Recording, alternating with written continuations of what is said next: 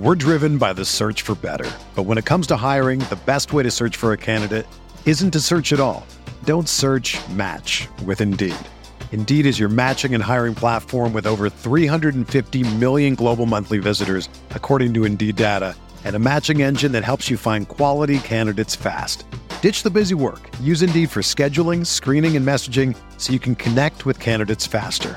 Leveraging over 140 million qualifications and preferences every day, Indeed's matching engine is constantly learning from your preferences, so the more you use Indeed, the better it gets. Join more than 3.5 million businesses worldwide that use Indeed to hire great talent fast. And listeners of this show will get a $75 sponsored job credit to get your jobs more visibility at Indeed.com/Blue Wire. Just go to Indeed.com/Blue Wire right now and support our show by saying that you heard about Indeed on this podcast. That's Indeed.com/Blue Wire. Terms and conditions apply. Need to hire? You need Indeed. Arizona, Colorado, Indiana, Michigan, New Jersey, Tennessee, and Virginia. WynnBET is now live in all these states, and the excitement of Wynn Las Vegas has finally landed in online sports betting and casino play. For boosted parlays to live in-game offs on every major sport, WynnBET gives you the tools to win. Sign up today for your risk-free $1,000 sports bet. Download the WynnBET app now or visit wynnbet.com. That's WHNN bet.com to start winning. Blue Wire. Welcome back. This is the Big Blue Banter, New York Giants football podcast. I'm Dan Schneier, joined as always my co-host Nick Pilato. It's Sunday night, 11 o'clock here on the East Coast, and we've had some time now to digest this draft. We've had over 24 hours since the end of the draft. Giants, and I think their last pick was in the 4 o'clock range yesterday on Saturday. So there's been some time. What we wanted to do here on this specific podcast was take a 30,000-foot view of the Giants draft class, their draft process under Joe Schoen in his first year, and the overall feel of what's going on. Talk concepts like what they did with the offensive line. Talk concepts like what they did going away from the consensus big board and drafting a lot of players who, were considered quote unquote, we don't call them this and we'll explain why, but quote unquote reaches.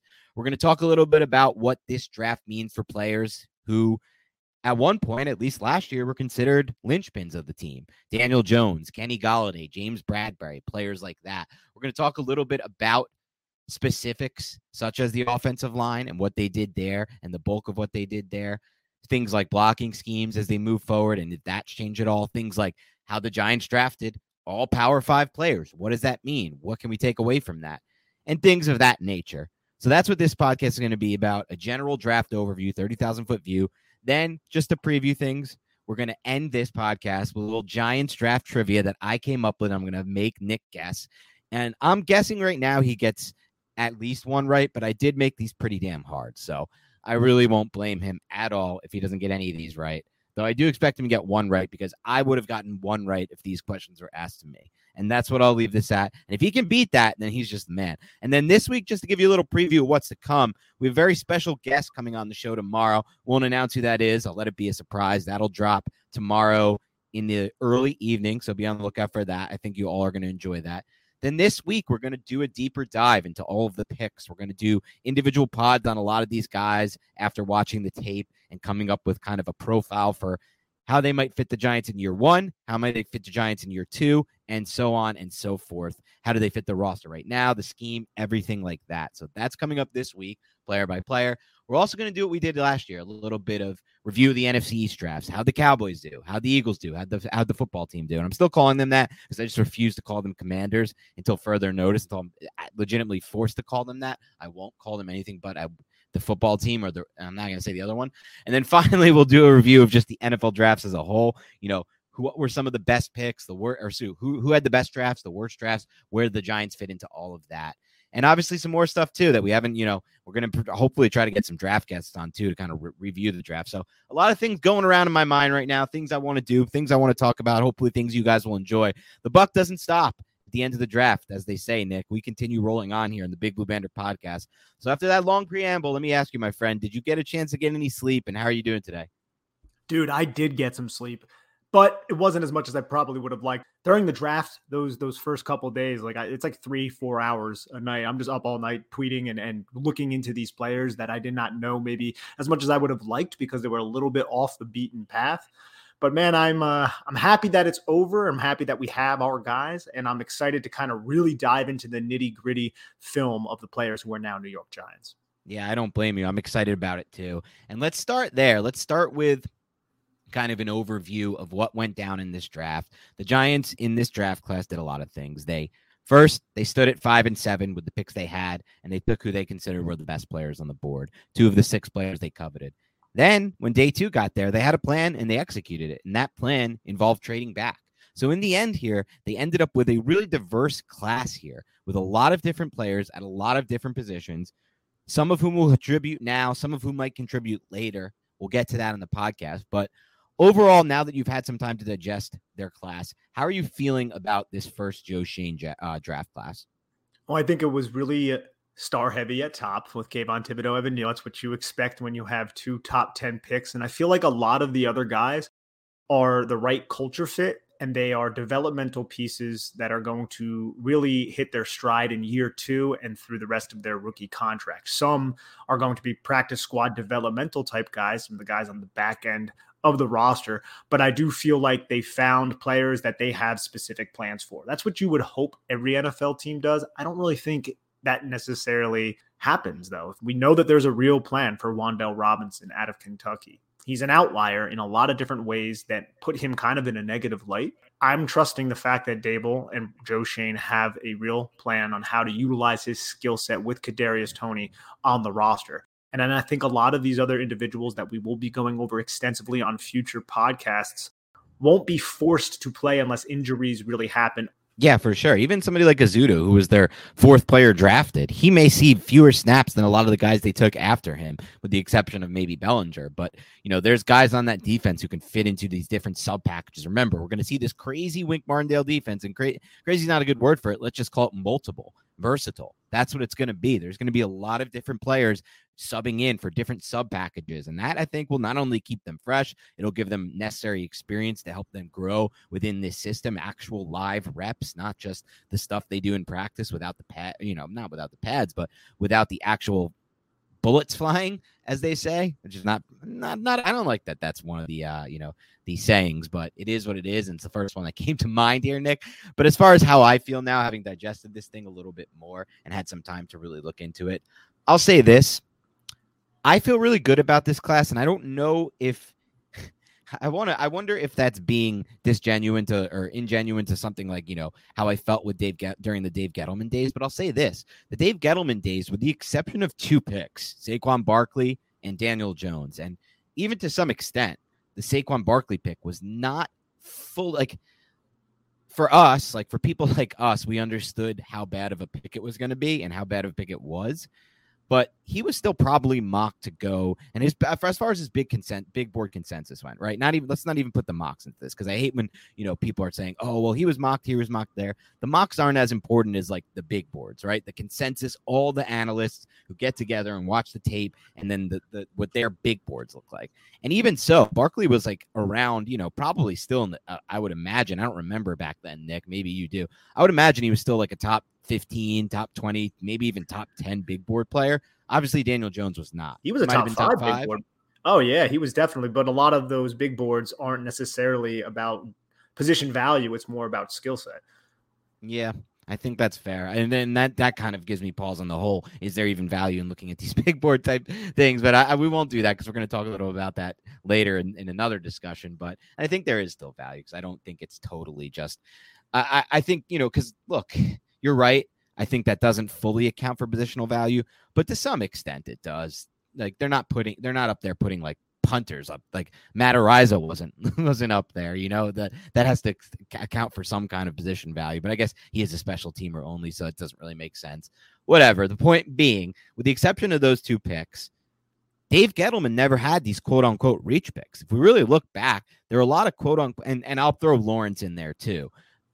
more so because we kind of knew, like, what are you doing taking that style player with that pick? But even Lawrence was like viewed by most big boards as a top 20 player. Looking back, I think it was a little bit of a bad ranking by everyone because the pass rushing upside never really was there. But I guess the whole thought was, wow, he can move like that at that weight. He can become a pass rusher. So it is what it is, and maybe he still can. We're not ruling that out either. But with the exception of maybe those three guys, Nick, there really weren't any picks that he made that were quote unquote not BPA. Right? Like you have all these picks, and Lorenzo Carter, Will Hernandez, even DeAndre Baker, they're all considered at the time BPA picks. So I'm not going to go crazy when, Joe Shane, for example, in his first draft doesn't go BPA, what everybody thinks he should go, because like you said, they're trying to fit a system. They're trying to fit a philosophy. And more importantly, they're trying to make sure they get guys who fit the character. And that requires spending a lot of time with these guys in the pre-draft process, which is something they did with all of their picks. They spent a ton of time on Zoom and then going and sending Brandon Brown or other people in their front office positional coaches to some of these players pro day. And I saw someone tweet this and it made a lot of sense. We spoke about how Joe Shane was down at UNC's pro day because of Sam Howell. Turns out wasn't necessarily the case. He was down there. Good point. Yeah, he was down there to see Azudu and McKeithen and other players. And they also signed Tom and Fox, a productive edge rusher, an undrafted free agency out of UNC, maybe even Ty Chandler, who doesn't fit into the age model as much as we would probably like. I think he's a 23-year-old. And a lot of these guys that the Giants drafted were 21, other than DJ Davidson. And I don't think Beavers was 21 either, but those are later round picks. Yeah, exactly. Those are later round picks. And even with DJ Davidson in the mix, the Giants still had an average age of just 22, or a little over 22, even with him like kind of weighing that up, if you will, because he's 25 years old. So I thought that was really notable. Obviously, we discussed a lot of that as well. So that's not anything too new. But next thing I want to go to here, Nick, is this. We've been talking for a while. We've wanted it for so long, Nick. We wanted a draft class where the Giants finally just said, you know what?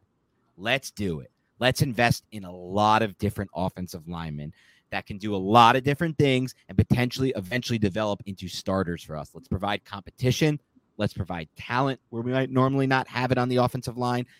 And this was also after they had already signed so many different offensive linemen in free agency. Most teams that had that kind of free agency where they signed that much volume on the offensive line, including potentially two starters in Mark Lewinsky and John Feliciano. So in addition to those two starters, and maybe even a third, right? And Max Garcia, he could potentially be the starter at left guard. So they go out, they sign three potential starters on the offensive line, and then they add depth like Jamil Douglas and Gano.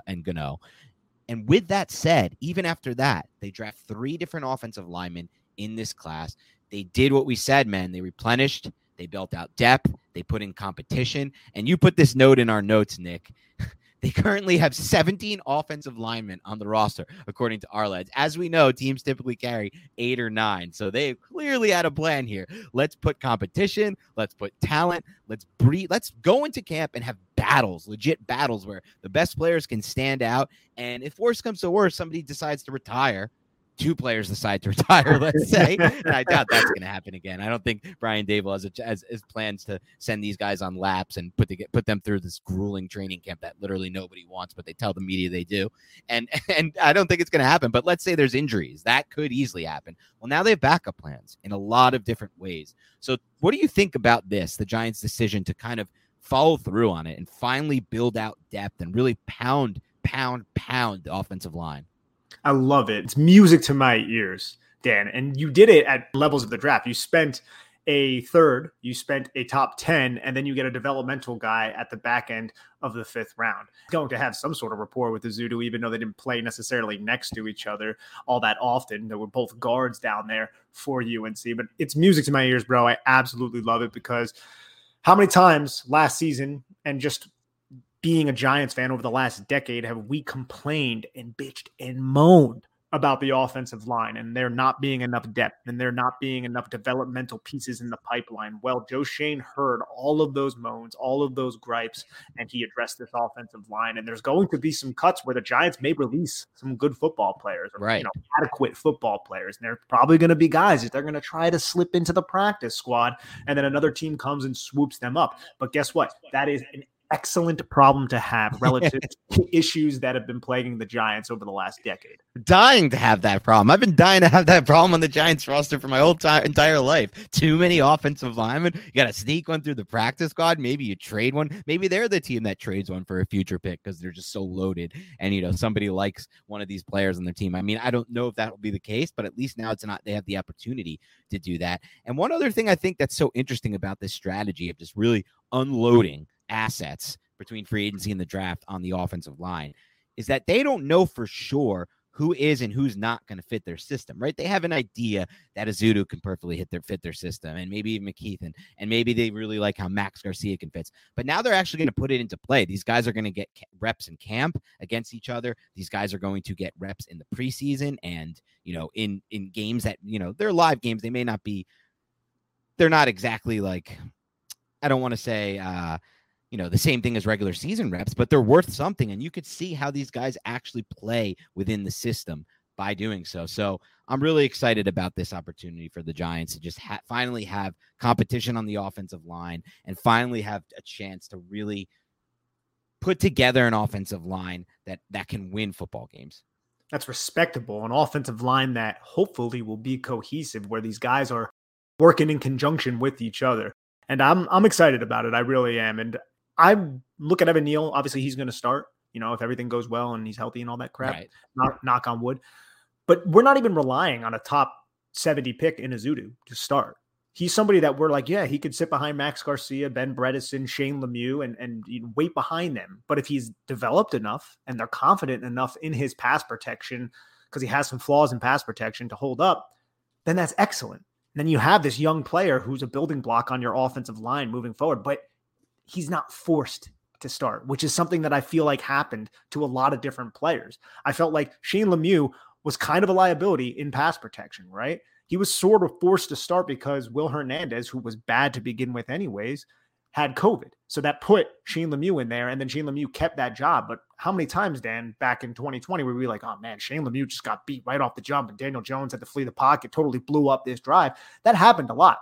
Well, if Azudu struggles like that, if he is put into conflict there, you have Max Garcia, you have Ben Bredesen, you have Shane Lemieux if he's kind of fixed that and he's healthy. So I just love the fact that the depth, bro. Depth breeds competition. Giants have it now. And what if McKeithen stands out, right? He has a whole camp to stand out. They also you can throw his name in the mix as well. Maybe you have him to step in. And how about what if these guys, one of them, because this is going to potentially be the case. And by the way, Nick, before I even say that, I want to say what a freaking point by you, because I love that. Because when's the last time we can take a third rounder on the offensive line and not be like, we got to start this guy right away, right? Like, this guy might start. Like, we have to start this guy. What do we have else? It's like, you don't have to start these guys. You can let them develop. You can let them learn the system and get better within the system. So I think that's awesome that they actually have a third round pick. They don't have to throw into the fire. But how about that? How about you take some of these interior offensive linemen, and what if they feel like, you know what? One of these guys can be a center for us. I don't know who out of the guys they drafted and signed, but they may have plans to potentially have one of these guys compete with John Feliciano if Nick Gates obviously can't make that comeback. And who knows? He's also another guy who could potentially be in the mix if he makes that comeback from injury.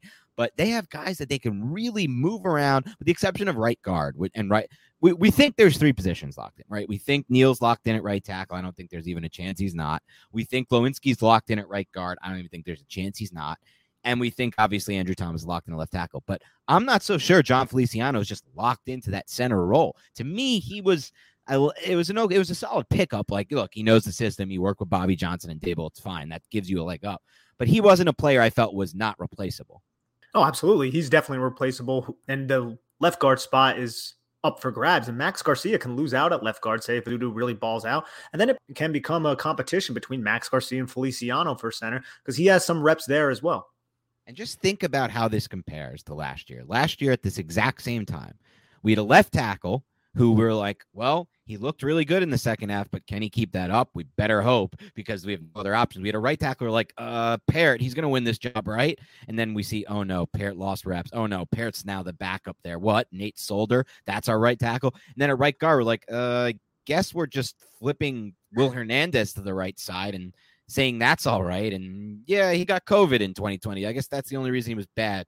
Not that he was actually awful in 2019 and before he got COVID in 2020. Whatever. He's locked in at right guard. Then it's like collapse mode at center, collapse mode at left guard. Oh no, Shane Lemieux's hurt. There's nothing we have. Oh no, Nick Gates got hurt. We have nothing. We have to trade for players that weren't on the roster, don't know the system, haven't been part of the program, and they're going to start day one. We better hope that works. Well, they don't have that problem now, the Giants. That's not a problem. No matter what happens this offseason, with the exception of a major injury to Andrew Thomas or Evan Neal, which, knock on freaking wood, I'll be so fucking mad if that happens. With the exception of that, because I feel so confident with those two at tackle, I'm not really worried about our swing there.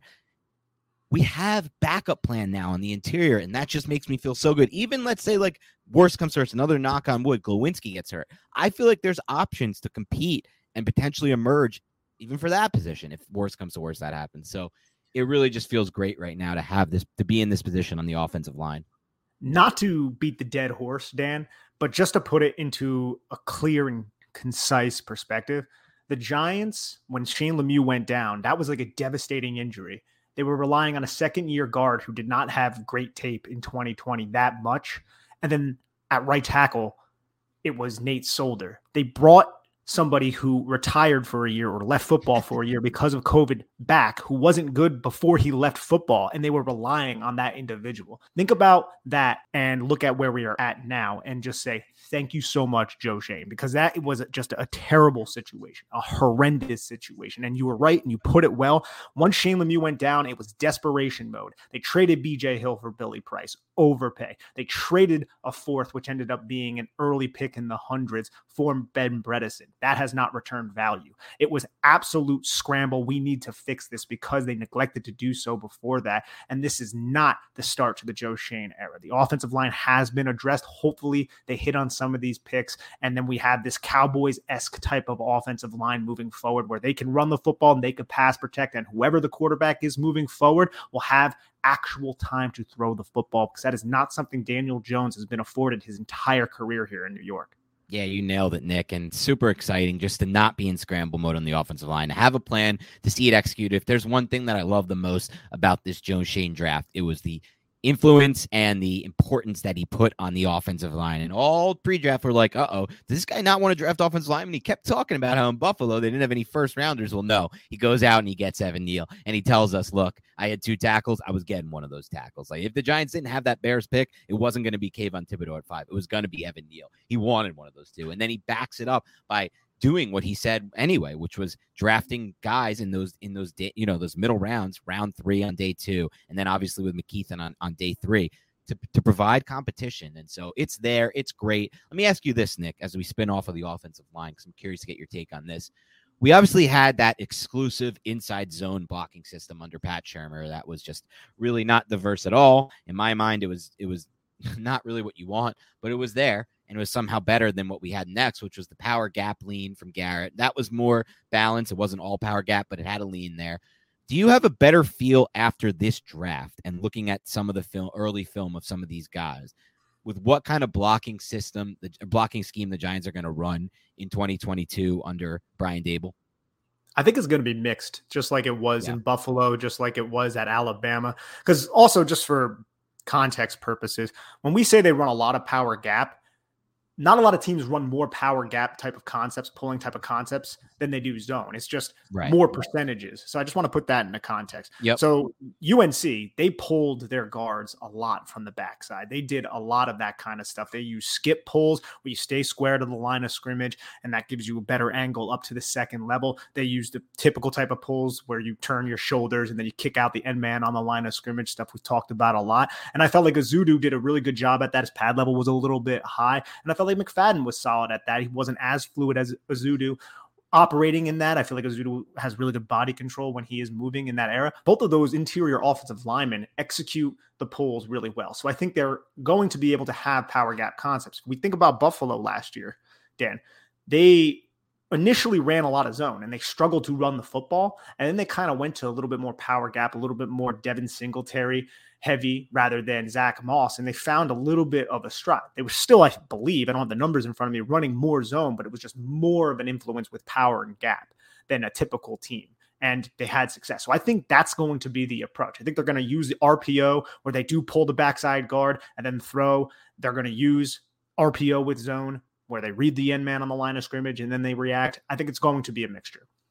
I love it, Nick. And there you go. You got the breakdown from Nick. And I think you're right. It's going to be more of a mix. And I just feel like it's interesting because the guys they got this offseason on the offensive line, to me, they all do a little bit of different things and they all kind of profile a little differently.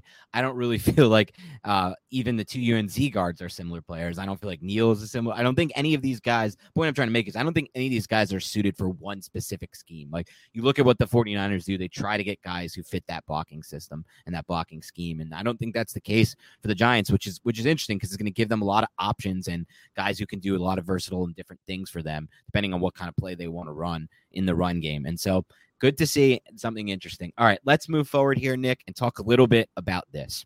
I posted this chart right before day 3, and it was a chart that in the middle so it collected all of the consensus and all of the big boards. So it's not the mock drafts. It's like the experts and how they rank this class 1, 2, 300. And then on the axis, it was all the teams that had made draft picks that were essentially BPA, right? They were either drafted where they were ranked on the big board or before it. And then there was the Giants, who had 3 picks, all 3 of their day 2 picks, Wan'Dale Robinson, Cordell Flott, and Joshua Ezeudu. All 3 on the left of the axis, way away from the best player available. So my question to you is this, Nick. What do you make of the Giants' strategy to go away from BPA in this draft? When I'll call it quote unquote BPA, right? Because these are consensus big boards. But one key thing, and Jordan Reed did a great job of explaining this today in one of his tweets, ESPN's Jordan Reed, former podcast guest of ours that hasn't made it back since he made it to big time on ESPN. But we're going to get him back at some point because I still talk to Jordan from time to time. He's like, look, these consensus big boards, one thing they don't account for, and one thing we can't account for as analysts are scheme and culture fit. And these are things that that played a big role, in my opinion, in the Giants draft. So what are your thoughts on the Giants going so far away from consensus? Because let me put it to you this way, Nick. I've had some people in my replies who have been like, look, I'm okay with the Giants going a little bit away from BPA, right? Like taking a guy a little early. But he's like, I feel like some of these picks were taken something like 50 to 60 picks ahead of where they were supposed to, quote unquote, and I say this quote unquote, he didn't, but I'm using quotations, quote unquote, supposed to go, right? And so does that make it worse because they're taking bigger reaches instead of guys that might have been picked, or, a little bit close to where they're picked, but not like 60 picks away? What are your thoughts on all that? I think the NFL views these players a lot different than the media, and that chart is based on big boards from big media personalities who really know what they're doing. But these scouts, they know the type of person and the type of player they want for these specific systems. And we can kind of go through each pick. With Wan'Dale Robinson, that's one that's kind of way off. This is a top 50 pick who has historically bad arm length, who's under 180 pounds, who is 5'8". There are a lot of outliers there, but they have a specific plan for him. Now, would you label this a reach? Joe Schoen and them did not believe it was. Did I think there were better players on the board?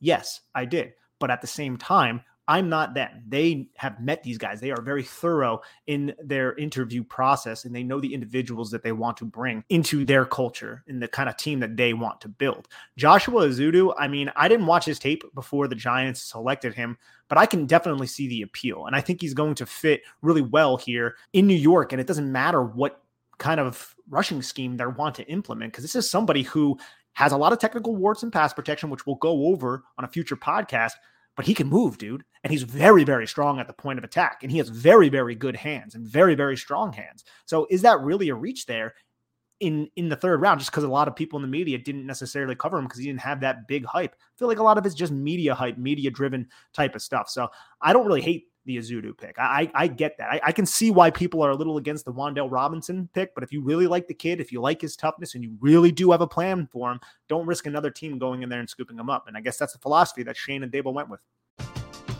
We're driven by the search for better. But when it comes to hiring, the best way to search for a candidate isn't to search at all. Don't search, match with Indeed.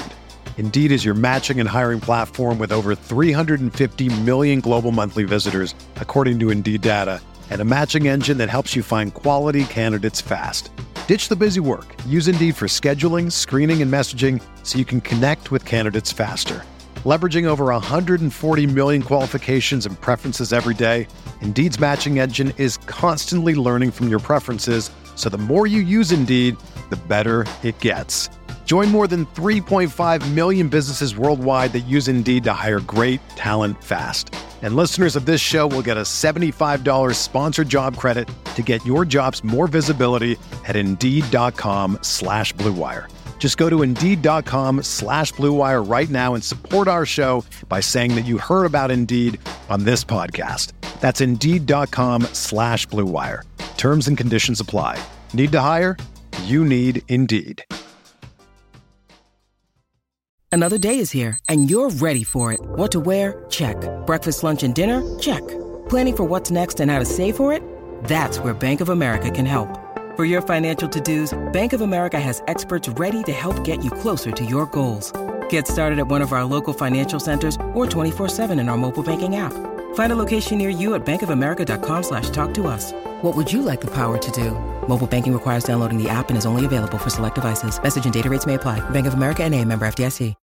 When you need mealtime inspiration, it's worth shopping Kroger, where you'll find over 30,000 mouth-watering choices that excite your inner foodie. And no matter what tasty choice you make, you'll enjoy our everyday low prices, plus extra ways to save, like digital coupons worth over $600 each week. You can also save up to $1 off per gallon at the pump with fuel points. More savings and more inspiring flavors make shopping Kroger worth it every time. Kroger, fresh for everyone. Fuel restrictions apply. Yeah, and think about it like this as far as all of these picks go, right? Some people might be like, oh, wow, these guys are like 60 picks ahead of where they're, quote unquote, supposed to go. But one, as Nick mentioned and did so well in mentioning, when you scout these guys on tape, you don't at all know their personality. You don't at all know how smart they are, what their football IQ is, which is very important to a lot of these teams, to any team, right? You need these guys with high football IQ. Actually, it should be important to literally anybody, and you don't know a lot of these different things, and because that's the case, it's really hard to rank them with any kind of consistency in my mind. Like, yeah, they have all these opinions of what these guys are and where they should have been ranked. But again, that's not based on having all the factors in play. And the last thing I want to say about that is with a player like Wan'Dale Robinson, who, again, I agree with you, Nick. He's not the receiver I would have taken there by any means. And he's not even the player overall I would have taken there, let's just say.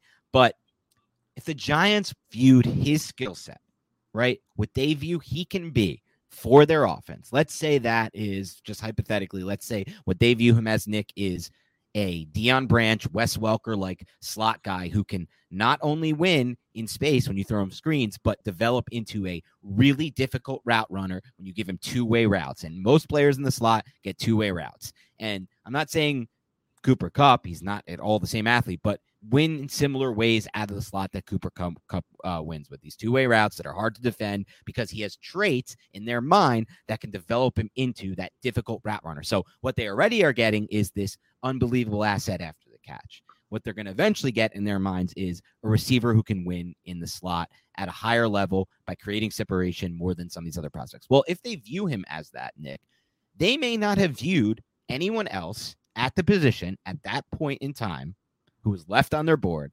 as anywhere near the level of what he can offer. Now, there may be other things that they believe he can offer that I didn't go over, and that's perfectly fine. I wasn't trying to hit everything there.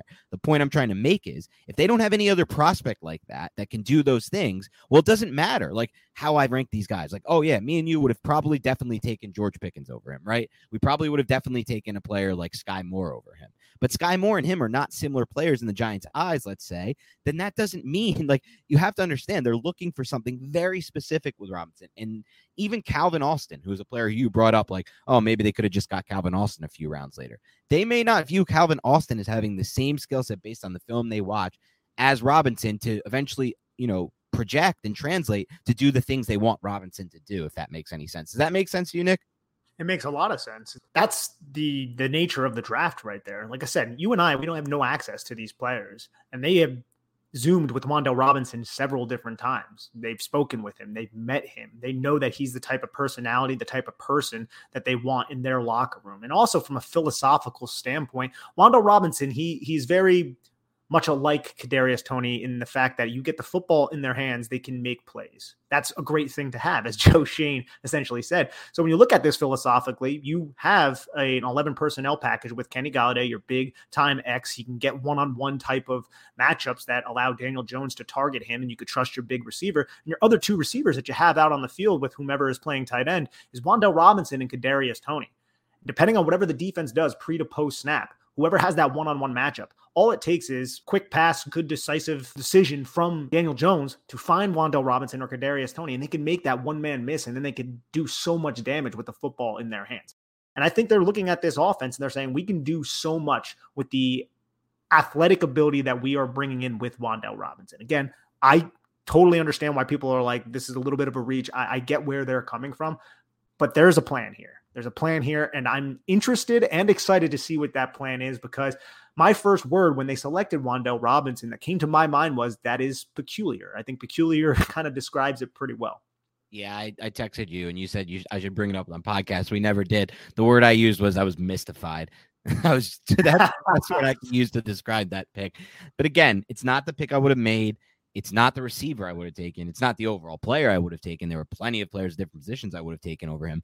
But I'm not so sure, looking at the class and what was left on the board at the time they took Wan'Dale Robinson, that there were any players who fit his profile. And that's the profile they were going for. What Robinson is going to offer to you on the football field, if he hits his ceiling, that they obviously, anyone they draft, they're hoping they hit their ceiling. If he hits his projection ceiling, what he's going to give you on the field, they did not. I personally don't know if there's anyone else in this class. Calvin Austin, I guess, is the closest thing. But Austin, from what I've seen, very little of Austin compared to this guy. But from what I've seen, he's not nearly as tough of a receiver. He may not have, he didn't have the volume. He didn't have the receiving volume that Wan'Dale Robinson had. He didn't do it against the SEC guys.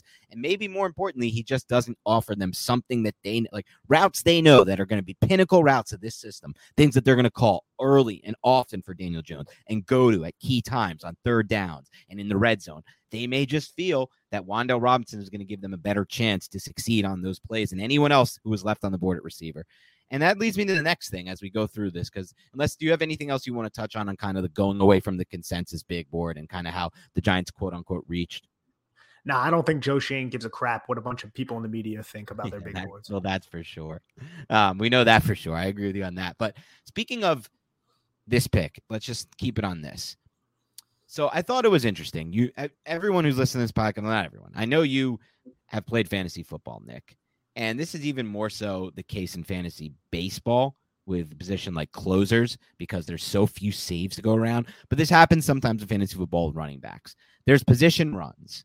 And this happens at tight end, actually, a decent amount in fantasy football and quarterback in 1 QB leagues. But then again, none of you should be playing in 1 QB leagues. If you are, that's not a good decision by you guys. But I'll say this. As far as these runs go, guys will go off the board. There'll be a position run. And then you'll take a player who's maybe ranked way lower overall from a BPA, quote unquote, standpoint on your big board. But ultimately, that player you have to take because you need that position. And the Giants drafted into a run in this draft. There was the most absolutely insane run at any position I've ever seen in any draft class at wide receiver, starting from round 1 all the way through to the Velus Jones pick, a player who we talked about earlier this draft season, Nick, with Lori Fitzpatrick, and she's like, yeah, he's a sleeper. And I was looking him up. I'm like, damn, this guy has no draft buzz. Like, this guy is going to get drafted, and he's 25 years old. There's no shot this dude gets drafted until the 5th round. Well, he ends up going on day 2. And so what are your thoughts on what the Giants did here, which was draft into a run? And do you think that maybe the run of wide receivers pushed up prospect like Wan'Dale Robinson on their draft board? And the last question I want to ask you about that, Nick, is, so I want to get your take on both those two things. What do you think of their decision to draft into a run? And 2, do you think it pushed up Robinson? And 3, do you think there was any receiver who went before Robinson that the Giants would have taken before Robinson who went on day 2 that the Giants would have taken? So the only receiver that went on day 2 Watson, before Robinson, right? was Christian Watson, and he goes at 34. And then the Giants trade back twice. So the Giants were comfortable enough to trade back twice to get Robinson. Now, I think the interesting thing is, were they interested in Andrew Booth Jr., who went the pick before them? And then you're like, well, No, they traded back twice. Well, it's like, well, Minnesota traded back with Green Bay to allow Green Bay to jump up to get Christian Watson, and they still really wanted Andrew Booth. So maybe there was a consensus around the league that Andrew Booth was going to fall. Maybe the Giants did like Andrew Booth, and they were going to get him at 43, and that's what prompted Minnesota to trade up above them to select Andrew Booth at 42. I'm not really 100% certain. I think it's well within the range of possibilities. But if that were the case, I think they were still equally as high on Wan'Dale Robinson. They might have thought that Wan'Dale Robinson would have fallen, but maybe if not that, because of the wide receiver run that happened on day one, the most wide receivers ever drafted in the draft on day one. And then you see right after Wan'Dale Robinson was John Mechie was the next pick. And then you had Tyquan Thornton shortly after that. You had George Pickens, Alec Pierce, and Sky Moore, 3 consecutive picks from 52 to 54. So just to kind of get to your question, I think once Booth was off the board, they were like, we are comfortable taking Wan'Dale Robinson. He is our highest ranked guy. He is the guy that we have the best plan for. And if you look at all of those receivers I just went over, none of them match the profile of a Wan'Dale Robinson. I love John Mechie, tough physical receiver. He doesn't have the type of explosiveness, nor does he really necessarily have the kind of evasive ability and elusiveness that a Wan'Dale Robinson has. Tyquan Thornton, neither does he, but he is much faster, a much bigger type of player. George Pickens, same. He's a much bigger type of player. Alec Pierce, same. Big slot type of guy. Sky Moore's more of a tough route technician who is just really good at all the nuances. But none of them have the Wan'Dale Robinson get the football in his hands and watch him make Kadarius Toney type of moves. And that's why I was a little shocked because, again, we have Kadarius Toney already on the roster. I don't think this means that the Giants are going to get rid of Kadarius Toney. I just think it means that now you have to deal with 2 guys who have that similar type of skill set. And it's going to probably make a lot of defensive coordinators angry at the fact that either of those guys can make one guy miss and then take it very, very far. Yeah, and I think it's interesting as far as drafting into runs goes because I think these boards are so different. I'm not so sure that, like you said, the Giants drafted Robinson because the receivers were going or something like that. I think they found him as a unique prospect that they had rated as in their top 44, and they took a chance to get him. But I will say this, as far as the position runs go and just kind of what you said, like, would they have taken Andrew Booth? I know there's some like potentially reports, or at least based on what Joe Schoen said, that they were maybe interested in Booth, but doesn't it feel a little weird to you, Nick, considering their whole draft and the whole thing we've been going over is how they're trying to avoid like guys who don't play, and they want dependability, guys who have availability, and they don't want these crazy injury profiles. And Joe Schoen goes as far as saying, we won't take an injury-prone guy. Well, we'd rather let him be a star somewhere else. He lets Nakobe Dean fall all those rounds and says something similar, about I can't really say anything, but, there's a reason for him dropping. And so doesn't it seem weird for a guy like Booth who had like the patellar tendon injury? He has somebody posted him, one of our Monte Cristo on Twitter posted it. It's like he has like 7 injuries in the last 2 years and all lower body. Yeah, I think that's an excellent point that makes me lean towards the fact that maybe they weren't going to go Andrew Booth. That, and they didn't really address cornerback outside Flott, who isn't really a boundary or outside type of guy. So I don't even know if they were as panicked to take a cornerback after Sauce Gardner and Derek Stingley Jr. went off the board, just because those guys are kind of at an elite type of level in terms of being a prospect. Because you just addressed one cornerback with the kid from LSU who is a slot guy. Like I said, I think they really have high hopes for a player like Aaron Robinson, which is kind of shocking, to be honest, that they didn't necessarily look at any of these other guys who can play outside, because we've talked a lot about how Wink Martindale prefers coverage over edge rushers. But hey, that's the direction they went. I think that's a good point, though, because a lot of these draft picks are much more dependable guys, which is something that Shane made a very, very strong point about in the pre-draft process. He wants dependability, and Booth coming off of an injury and has plenty of injuries in his past. I think that's a good point. One thing I will say to the Booth rumor, though, and I heard this from a Ron Schneier source, that's my dad, which means it has not been vetted. He most likely just got it from BBI, quote unquote, a guy who has a good track record, quote unquote. My dad is not keeping stats on these BBI sources. And if they have good track, they think thinks this guy has a good track record. Maybe this guy has a good track record. I don't know. I haven't had the time to vet this, but according to his source, the Giants were really interested in Roger McCreary. And when McCreary came off the board, that's when they kind of made the decision to start moving back in the draft. And otherwise, they would have taken Roger McCreary. So take that for what it's worth. Apparently, it's from a source that has a high hit rate. So who knows? Hey, that makes sense, though. Roger McCreary is excellent man coverage, and it doesn't appear that Joe Schoen cares about arm length that much. Right. Good point with what they've done since, right? With Wan'Dale. So, yeah, I mean, look, you asked me, I'm curious because we both, me and you, going into this podcast, both felt receiver was a much bigger need than anyone was giving it credit for.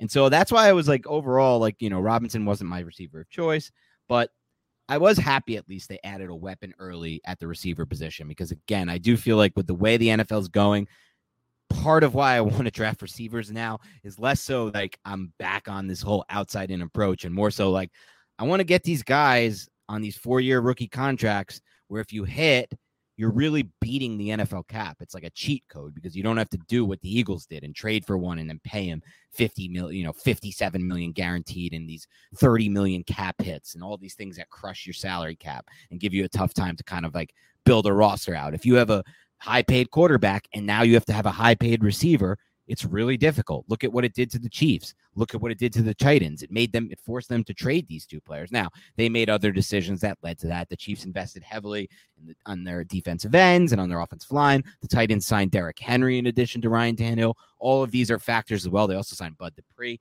But the fact of the matter is, these teams weren't able to afford these big time receivers with these big time quarterback contracts. And so there is so much more value to me now in that taking receiver for that reason. So just another thing I wanted to add about kind of why I like that Robinson pick. All right, Nick, next overall philosophy I wanted to get to and get your take on was, we touched a little bit on it, but look, these trade backs, they were a part of the plan. And, we always talked about before the pre-draft process, we talked about, oh no, Brandon Beede and Joe Shane, they didn't really trade back much in Buffalo. They traded up. Well, what did Joe Shane prove to us in this draft? He proved to us that his past doings with working under Brandon Beane with the Bills aren't going to influence his new doings, right? He felt like the Bills roster was at a different point, Brandon Beane and Shane. They didn't want to trade back for reasons. They felt like they want to trade up for reasons. He knew, looking at this Giants roster, what Dave gave him, that he needed more picks. They needed more guys to fit their system. They needed more guys, their new systems, by the way, on both sides of the ball. They needed more guys to fit their culture, and he proved it by trading back and making use of that and understanding the value of picking up these extra picks via trade back, something they did really well in this draft. And I just want to say this before I ask you your take on that. Everybody could say, oh, well, guess what? Dave never really had a chance to trade back. The one time he did it, right? And that was one time in 4 years he traded back. Now, let me add the facts here. The facts are this. There was no chance in hell Dave was trading back if Devontae Smith was on the board. The Eagles traded up one pick out of the Giants to take Devontae Smith. I don't give a F what anyone says. They were never trading back if Smith was on the board. They were taking Devontae Smith. And when he had 5 picks in 2018 and he needed to redo a roster that had collapsed under the old regime in 2017, he didn't trade a single pick back. He selected 5 players, dumped one of them on a quarterback who couldn't throw the ball 20 yards outside the hashes. Meanwhile, I see Sam Howell, who has a live NFL arm, going in round 5, which is wild to me when someone uses a 4 on Loletta. But he took 5 players in that class, didn't trade back, and I even told us after he wanted to trade up for Will Hernandez. They had to hold him back from trading back in round 1. And he's like, I picked up the phone to trade up for Lorenzo Carter too. So that was not his MO. But I'm really excited, and it's really refreshing to have a GM that came in here, and that was his MO. He told us this was my plan. He even, Nick went as far as saying I had trades lined up that I was negotiating during our media presser from day one. When he was talking about the Thibodeau and Neal picks, he was texting and talking to general managers about who he could trade back with on day 2. Yeah, I'd love to hear it. And I think you nailed it right there with the word refreshing. And Dane Belton, the safety from Iowa, and Michael McFadden from Indiana are on this roster right now because of those 2 trade downs with the Jets when they selected Breece Hall, and with Atlanta when they went with Arnold Ebiketie, a player that I loved in the pre-draft process. Have fun playing with Lorenzo Carter down there in Georgia, my friend. Both of those players who can be eventual key contributors, possibly as early as year 1, were collected because of Joe Shane trading back. And I think that's an important note. And like you said, man, refreshing. It's the only word that really comes in my mind. And it was his plan. And I wonder if part of the plan was because they got Kayvon Thibodeau. Because, if let's say they got Sauce Gardner instead of Kayvon Thibodeau, would they have stayed there to take Ebiketie? I don't know. It's possible, because that might have been just too good value to trade back. But based on the board that they had, I still feel like they might have traded back anyway, because I think his plan in this draft was, look, we need a lot of picks. We need to redo this whole roster that was given over to us. I don't like anything I see on this for the most part. Yeah, I mean, I'm not 100% certain how much they liked Ebiketie. It seems like he'd be the type of guy that they would like because off the field and all of that, everything's all glowing. When you watch his tape, he's kind of running around everywhere. But it's hard to really say, but it didn't fall that way. And now the Giants have Belton and McFadden to thank for that. Also, Ebiketie's an older prospect too, so maybe he was never viewed as highly by the Giants, right? Like, what is coming in as? I just want to check it up. I know he was an older prospect. I just want to make sure it was like, yeah, he's over 23 and he's turning 24 at the end of next season. So maybe he wasn't on their radar as much. Who knows? But just something interesting to think about. I feel like they went into this thing with a plan to trade back, and that was another key concept I loved about this draft. We may not have loved all the picks, Wan'Dale Robinson, whatever it may be, though I'm again warming up to a lot of these. But the concepts, the philosophy, and the process, that's something we preach since the early days of Dave Gettleman. Me and Nick wanted a more sound process. I never at one point felt like Dave Gettleman was operating under a sound process. And that was my whole reasoning for wanting him gone so early, because I just didn't feel like the process was there. Even if the results might have been there. They weren't, but let's say there were some short-term results. It never felt good because the process wasn't there. And on the opposite end of the spectrum, it's what Joe Schoen did in this first class. The process is there. Hopefully the results fall, but I'm happy just to see the process being there. All right, Nick, let's dive into something else here. I want to have a little fun with you real quick. Okay, Nick, would you rather Kayvon Thibodeau, Kadarius Toney, Aaron Robinson, and Daniel Bellinger, or your choice of Micah Parsons or Rashawn Slater? In both scenarios, you get Evan Neal. In both scenarios, we get Evan Neal, so that would just kind of somewhat maybe eliminate Rashawn Slater, but let's even kind of Oh, no, sorry. No, good point. Take for that exact reason. Great point. Take that out. So with that said, Nick, I'm giving you another scenario here. You can play the scenario of Rashawn Slater and Kayvon Thibodeau using the 5th overall pick that they would have got anyway on Thibodeau because you don't need a tackle there. But I think it goes both ways, right? Because you could either do Neal and Parsons or Thibodeau and Slater, right? So either way, your choice of that. Yeah, I think I'm going to go with the surplus of players here and go with Kayvon Thibodeau, Kadarius Toney, Aaron Robinson, and Bellinger, I guess. I mean, process-wise, it makes sense, and I'm really high on Kayvon Thibodeau.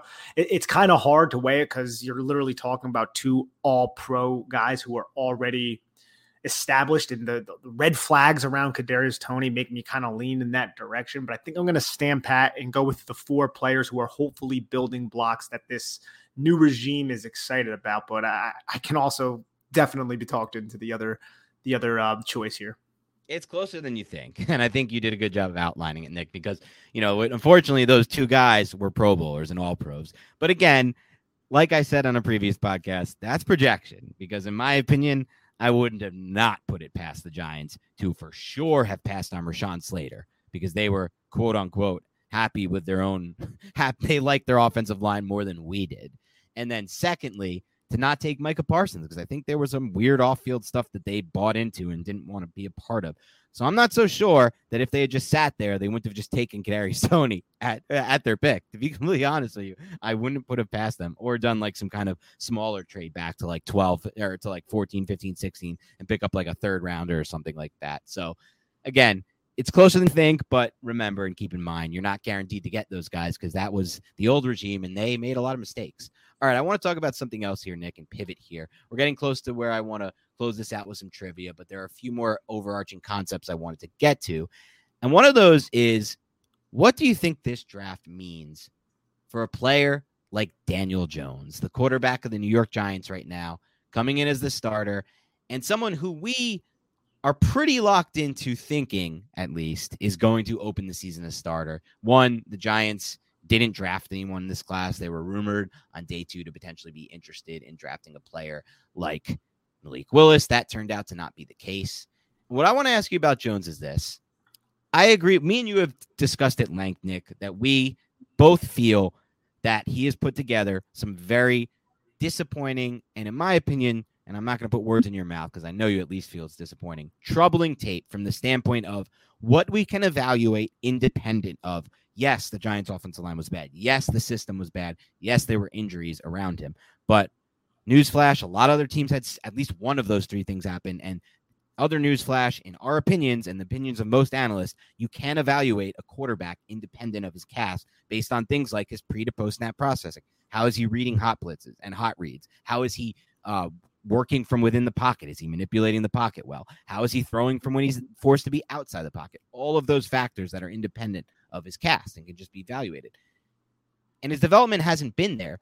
But in my opinion, Nick, and I want to get your take on this, and if you agree with this or disagree with this, I think that this draft and Brian Dabes as the coach is setting up a system that's going to perfectly fit his skill set. Why? Because look, the things he did so well at Duke, up-tempo, spread, zone read, RPO, get the ball fast, use, in my opinion, he was better than advertised on some of the outside the number throws in the intermediate range. And I think that's carried over to the NFL, by the way, when he's been given time.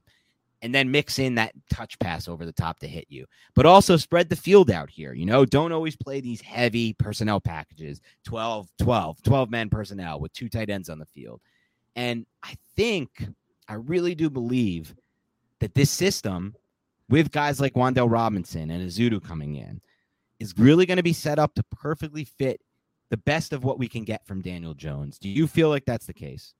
Absolutely. And that's something that I felt when they hired Brian Daboll, and if anything, this draft substantiated that, right? Getting somebody like Wan'Dale Robinson, who can do a lot of work in terms of getting the football in his hands, making yards after the catch. I think that's going to help Daniel Jones take a lot off his shoulders. And then obviously the 3 selections into the offensive line will certainly help Daniel Jones. So I love the fact that they seem to be behind him. I don't necessarily think that means they're going to extend him, but I think he has that realistic inside path to be the starter this year. I think it was also helped by the fact that this was a very, very bad quarterback draft. If this was last year's draft, the number 5 pick might have been spent on a Justin Fields or a player like that. So that's another thing I kind of want to take into this. But I think for this year, it's Daniel Jones's team, and then they're going to reassess and reevaluate moving forward after that. Yeah, and just want to talk a little bit about what your thoughts are from the schematic standpoint, because I think in a lot of ways, they're going to give Daniel Jones a lot more layups than he's ever gotten, or at least a lot more layups that he's gotten since the Pat Shurmur era, where he was given some layups. I think it's going to be a system that has even more layups, though, than that Pat Shurmur system, which is known as quarterback friendly, a lot of half field stuff, reading high to low. But I think some of these plays they're going to have designed for Wan'Dale Robinson and Kadarius Toney as well are just going to be pure layups for the quarterback, just easy ways to get the ball to his hands. And more importantly than that, because Jones can get the ball to his hands, more importantly, easy ways to avoid what's been Jones's logjam for his entire career. When he snaps the ball, he reads something pre-snap. It's not there post-snap. That was the solution he was going for, and he just locks in and stares at it for way too long before moving on to what could potentially be there next, and by that point, it's too late. I think what they're going to do is take away a lot of those opportunities and and add in things that just are designed to just get the ball out into space quick, but also not be something that can be so easily taken away from the defense by their rotations post-snap or whatever they want to do post-snap. And even looking back at last year with some of the things they did with Toney, Nick, I'm curious to get your take if you think this will be the case, but there weren't even that many easy layups for Toney. They had the whip route that they use sometimes with Toney, which was great. It's a great route for Toney. It's a pretty easy layup some of the time, depending on what the defense shows and what they adjust to. But they tried some of those end around stuffs occasionally, like 1 per game. It was like, but there weren't even that many easy layups for a player like Toney. I think this offense is going to have easy layups for Toney, easy layup for Wan'Dale Robinson, and easy layups in the passing game for Saquon Barkley too. It's going to be quick game. It's going to be a lot, not even just quick game in terms of dropping back. It's going to be a lot of just quick hitters, yes. A lot of little screens, a lot of fast threes, when to the 2 receiver side, fast fours, to the 4 receiver side. I'm sure they're going to use some deception in that. You send Kadarius Toney from the backfield as a fast 4, which means, like we explained it in the past, but we'll break it down. He's in the backfield on a 3-by-1 set. And then you send him towards the 3-by-1 set right before the snap. You snap the football, and then you could throw it to him. You have 3 blockers in front of him, and he could make men miss in space. Or you can also have the number 2 wide receiver from that set run a screen, and you can kind of gas that. You can act like you're throwing it to Toney, throw the screen underneath, kick some blockers out into space, create a seal, and that guy's going to be Wan'Dale Robinson. So everyone's focusing on Toney, but now you have a Wan'Dale Robinson who you also have to account for. And that doesn't even necessarily talk about the defensive structure and how they're going to have to be forced to have one-on-ones against Wan'Dale and against Kadarius Toney, against Kenny Golladay. And if you have a one-on-one with an advantageous matchup against a 5'9", 5'10" cornerback against 6'4" Kenny Golladay, you can oblige and you can take that and you can throw a 50-50 ball. I think there's just a lot more to consider. And it's not just because of the upgrade in personnel, it's the upgrade in play calling, man. Yeah. I mean, come on. Jason Garrett's play calling was so vanilla. It was so predictable. And we went over the film. We went over the all 22 so often, Dan, and it got just so monotonous, so damn monotonous. And I don't expect that.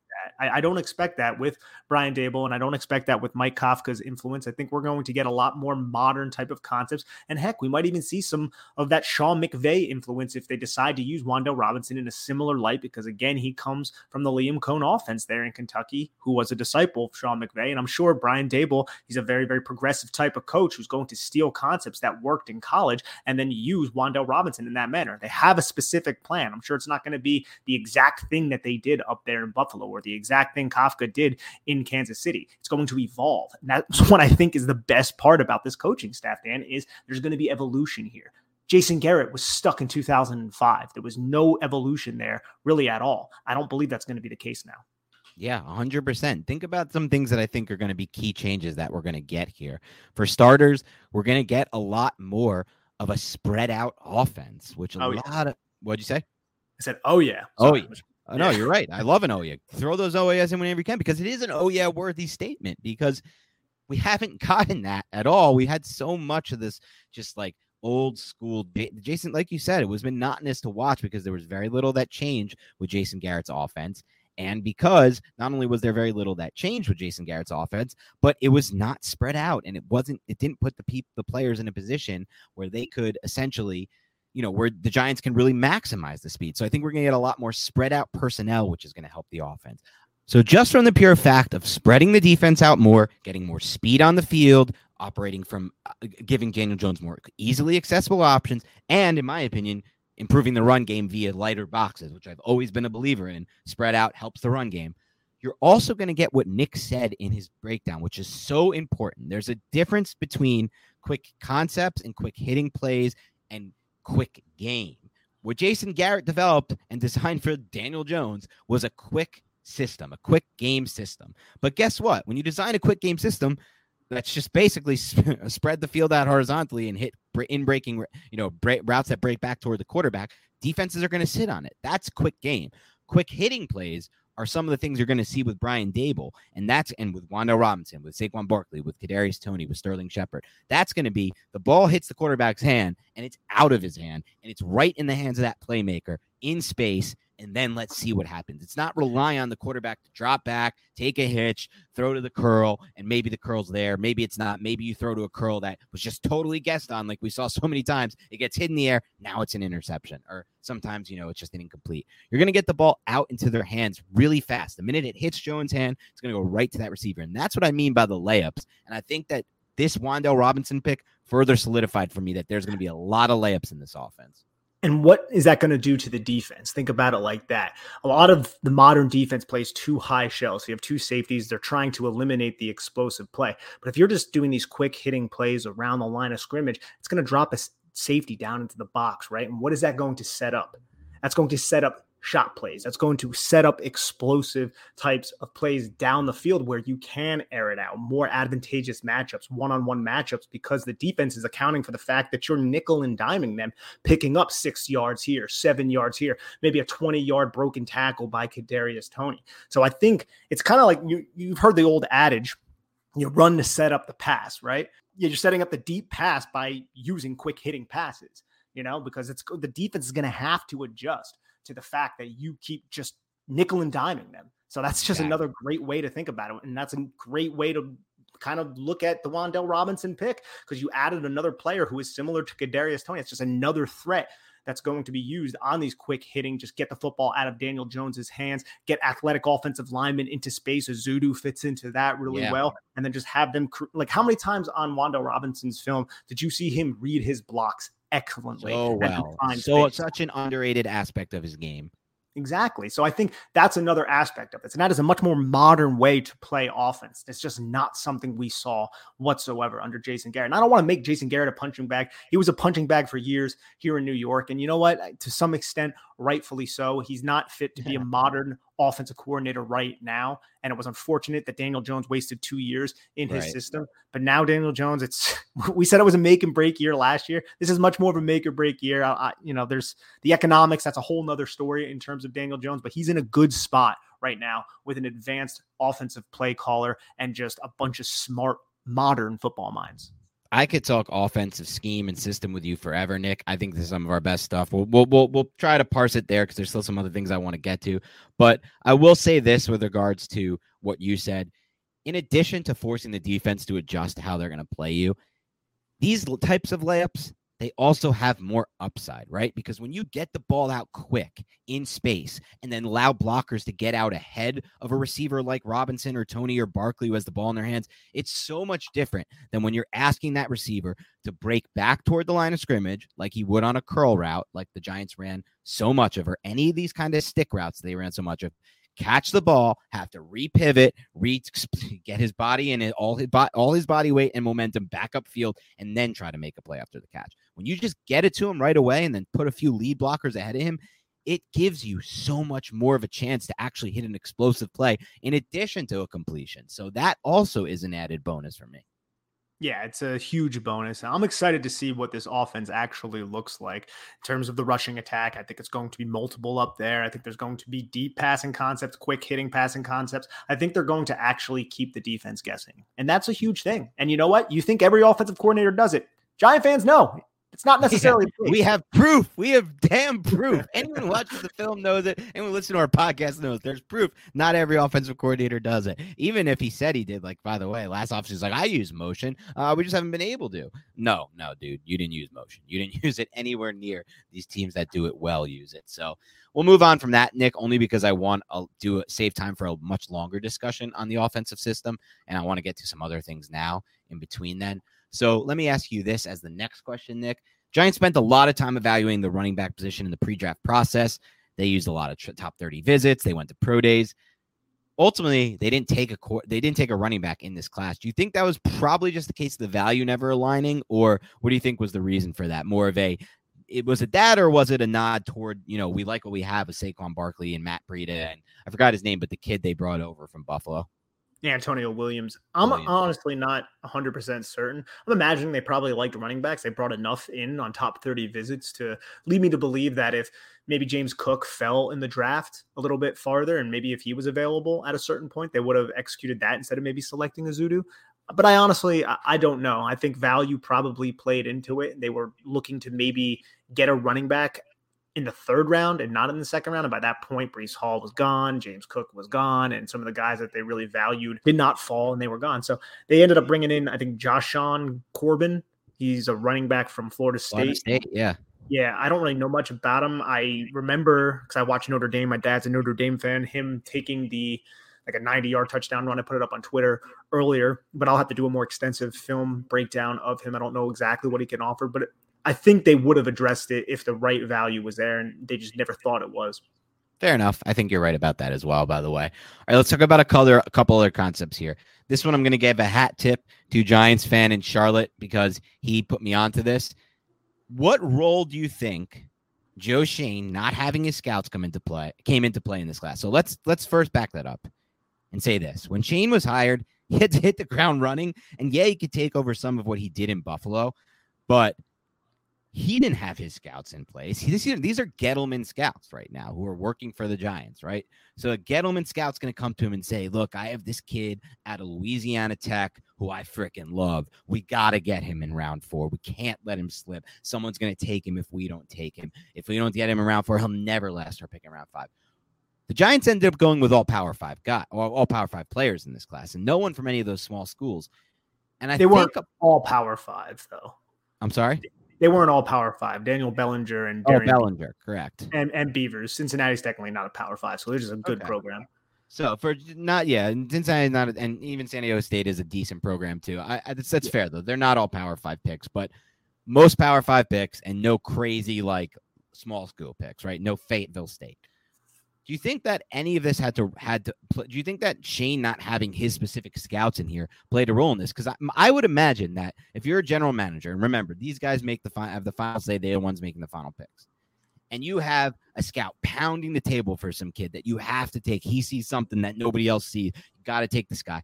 I would imagine Joe Schoen's probably more likely to listen to someone that he brought in, that he hires, that he trusts, that he knows can do a good job, than someone that he has no clue about and just inherited from a former general manager.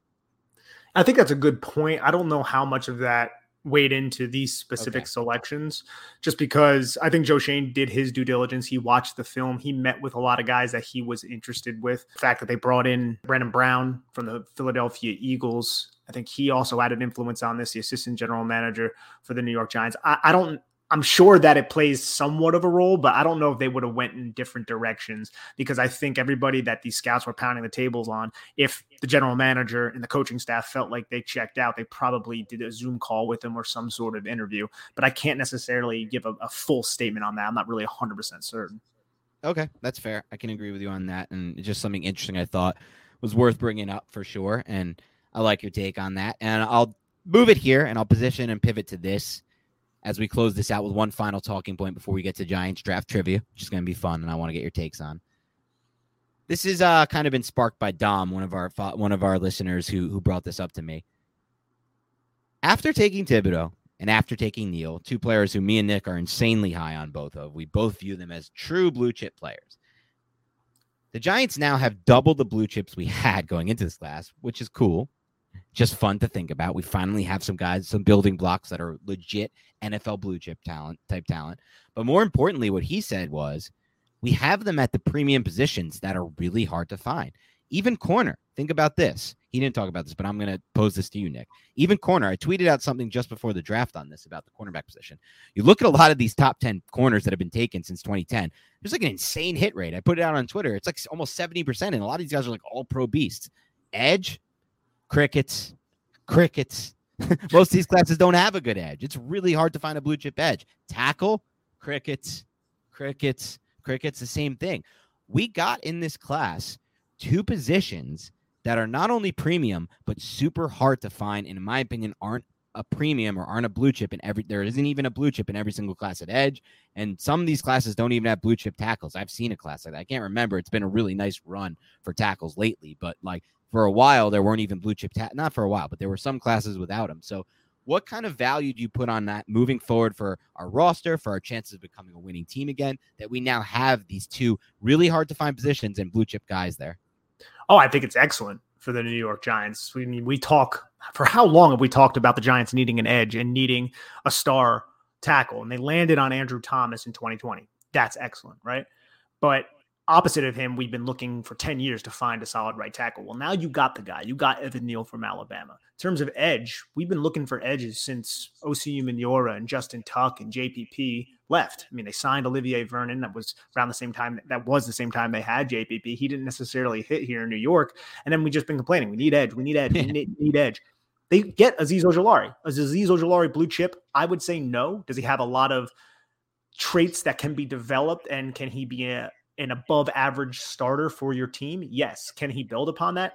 Absolutely. So you'll love that. But Kayvon Thibodeau is a different type of animal. I think it's just an excellent reality that the Giants are in right now. And it's not one that we're used to. It's been years since the Giants have had that. And it's a great point by Dom. It is a great point by Dom. And it's really, we went into this offseason not as hopeful, not including the draft, just at the state of the roster that was left by the former regime.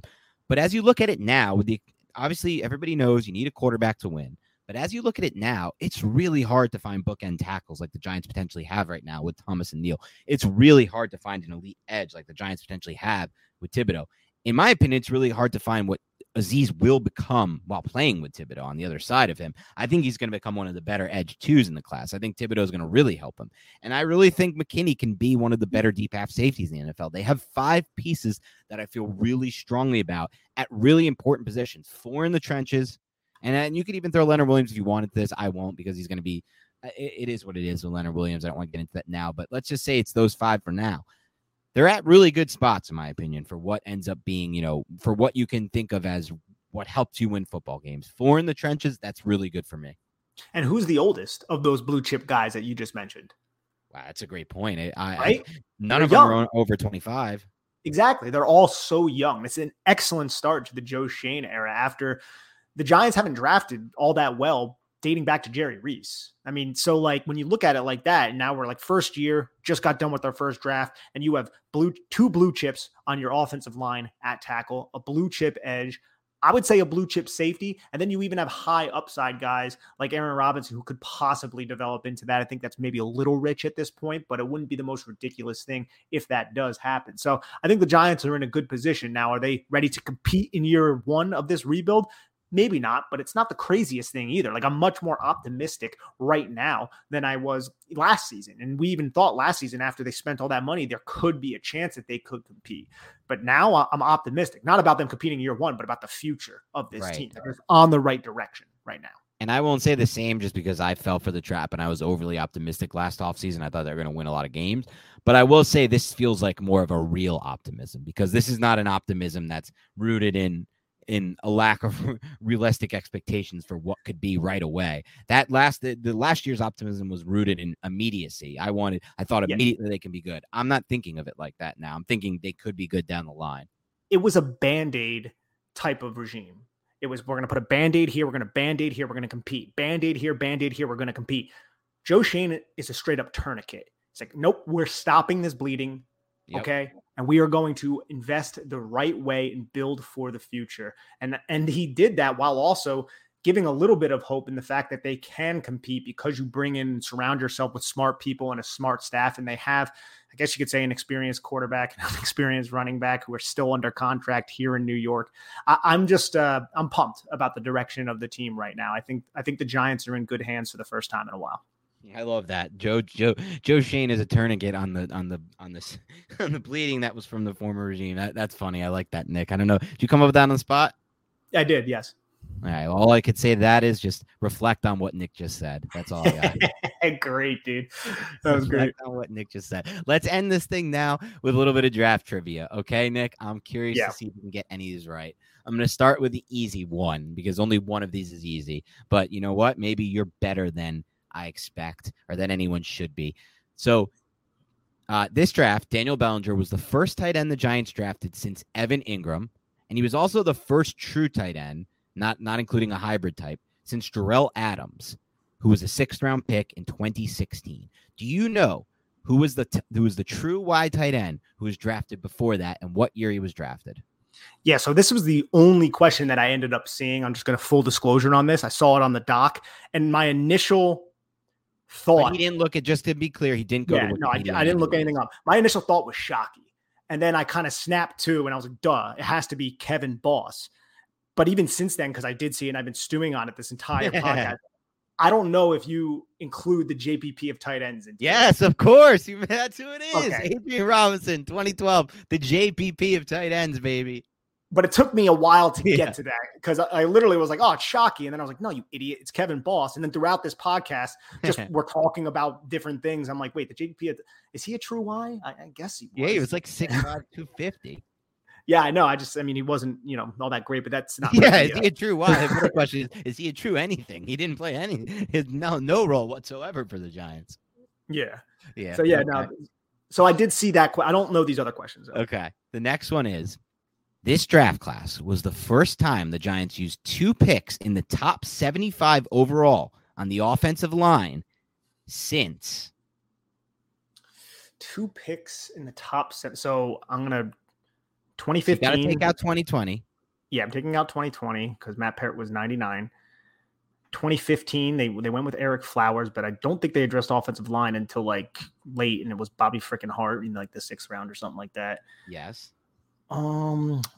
So I honestly, I don't know. So I'm trying to think of like the tackles that they've drafted high in the past.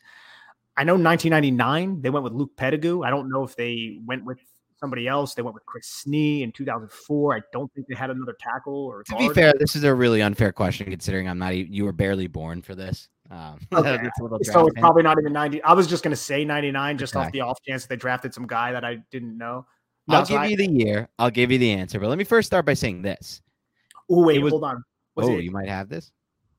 Okay, so I know because I looked this up a while ago, or like a week ago when I was talking, or actually it was during the draft when they selected Evan Neal. I tweeted out top tackles that they drafted. And I know they went with 2 offensive linemen early in 1988, one of them being Jumbo Elliott. So it wasn't. There was actually a year before that. Oh, okay. Damn. Yeah, you're and so it goes. All right. Well, let me do the answer. This is hard to get. Okay. Let me first start by saying this though before I do the answer. In addition to this, the Giants have actually only taken 3 offensive linemen or more in a draft, with the exception of 2020 when they did it, when they ended up taking Lemieux. This was also the most recent draft in between then, where they took 3 or more tackles. That's how little they've used. That's how rarely they've gone this route of using a lot of these picks on tackles. So this was the 1989 draft where they took Brian Williams at center at number 18 overall out of Minnesota, and he's the father of? Brian Williams is the father. Oh, we went over this. Come on, he's one of my favorite players in the NFL for no good reason. Oh, okay. Yeah, Max. Max Williams, the father of Max Williams. Get me that blocking tight end. You know what? Send him to Darius Slayton. They never feel like they have too many receivers over there in Arizona. Come on. You drafted freaking Trey McBride. You re-signed Ertz. Give us Max. You're not going to use him. Give him to us. That's my plea. That's my plea to general manager over there in Arizona. And by the way, I wasn't even alive in '89. No. Oh, you weren't? Oh, wow. No. I thought you were for some reason. But anyway, number 18, they took Brian Williams. And then they came back at number 64, and they took Bob Cratch, a guard out of Iowa. And then finally, for their third offensive lineman, they took tackle Dave Pop out of Illinois at pick 175 overall. But besides 2020, 1989, and this draft class, the Giants have never used 3 or more picks, obviously dating back before that. In between then, from 1990 until 2020, that is a 30 draft stretch. They did not draft 3 or more offensive linemen at any point. How crazy is that? It is crazy. Yeah. I mean, they didn't do a lot of investment, but I do remember, and it's funny, you said that was 89, right? In 88, they drafted somebody who was a lineman, and then they drafted Jumbo Elliott. So they were really investing in the offensive line then. Yeah, you're right. They loved the offensive line back then. They drafted Eric Moore, the guard out of Indiana, at number 10 overall. And then, like you said, they came back and took Jumbo Elliott at 36 and then took another guard at 145. So they used to invest in the offensive line, but they had a 30 draft stretch where they didn't spend more 3 picks or more on an offensive lineman. It's crazy. Hog mollies. Yeah, despite some preaching hog molly. All right, let me finish this with an impossible one potentially to get. This was the first time the Giants had 2 picks in the top 7 overall since.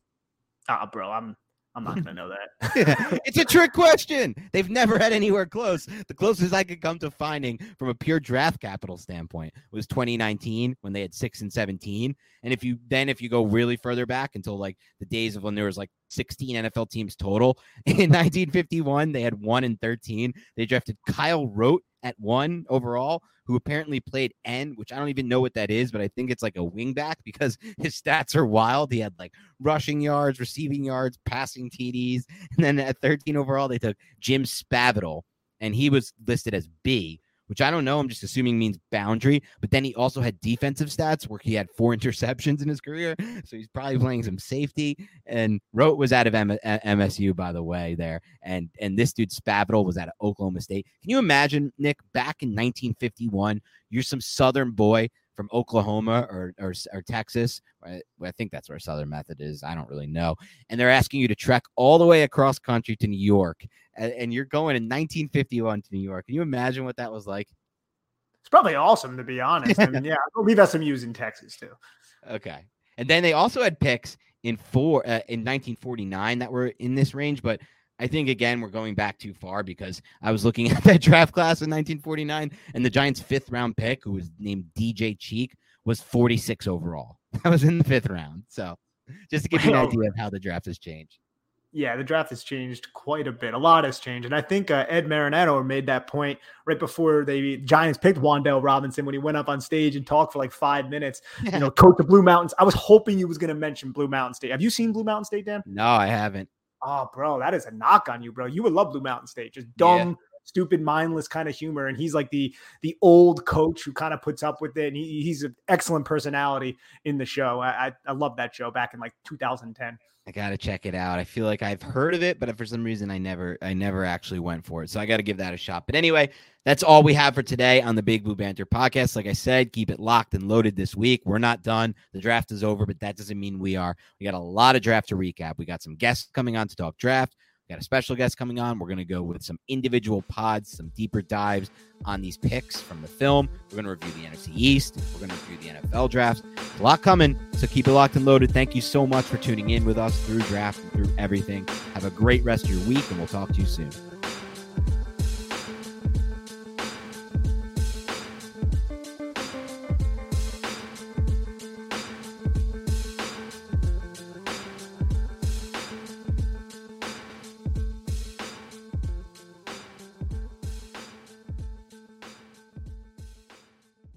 Everyone is talking about magnesium. It's all you hear about. But why? What do we know about magnesium? Well, magnesium is the number one mineral that 75% of Americans are deficient in. If you are a woman over 35, magnesium will help you rediscover balance, energy, and vitality. Magnesium supports more than 300 enzymatic reactions in your body, including those involved in hormonal balance. From functional medicine doctors to mental well-being and female hormone experts, we all know that magnesium is the one mineral to improve all aspects of well-being and health. But which one?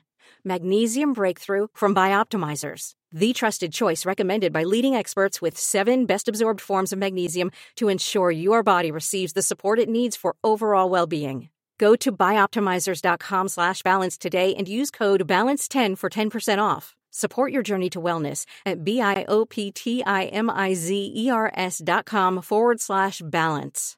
Magnesium Breakthrough from Bioptimizers, your foundation to optimal health and vitality.